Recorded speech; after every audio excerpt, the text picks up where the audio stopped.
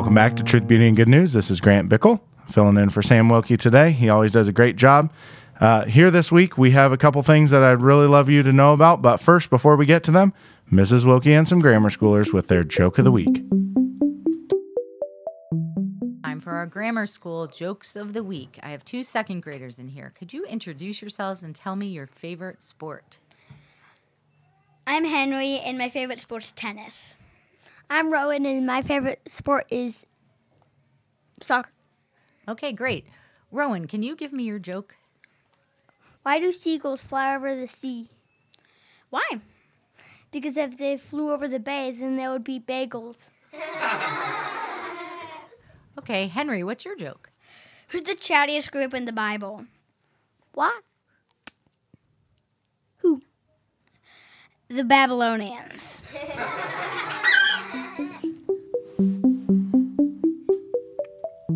Well, thanks, guys.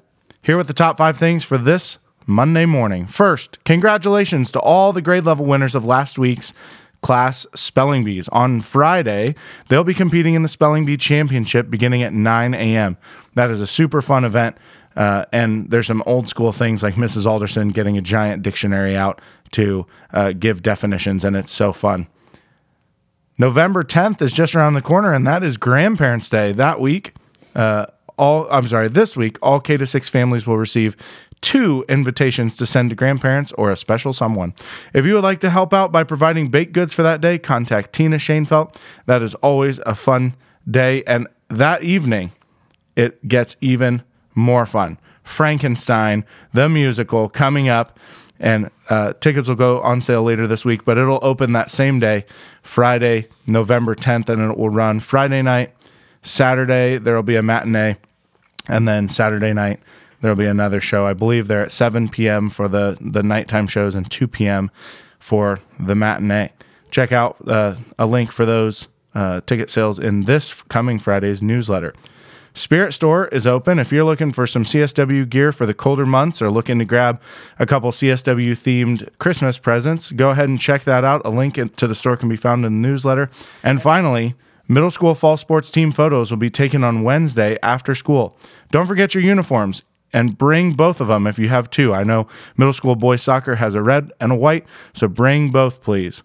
All right, and here for our Manner of the Week, Mrs. Wilkey.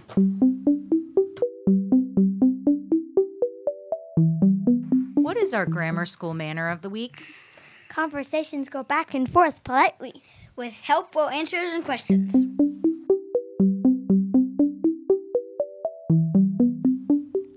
Thank you. I know that Manner of the Week has been so good for my family as we discuss it on the way into school, as we listen, because my kiddos love hearing the Manner and the Joke of the Week as well.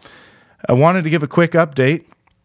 We have 3 girls who participated in state tennis a couple weeks ago and never updated our grammar schoolers on how they did. So Nora Newman and Ada Branham took 10th place in the entire state, and Greer Kais took 6th place in singles. So they did amazing. We're so proud of them. Thank you, girls, for competing well.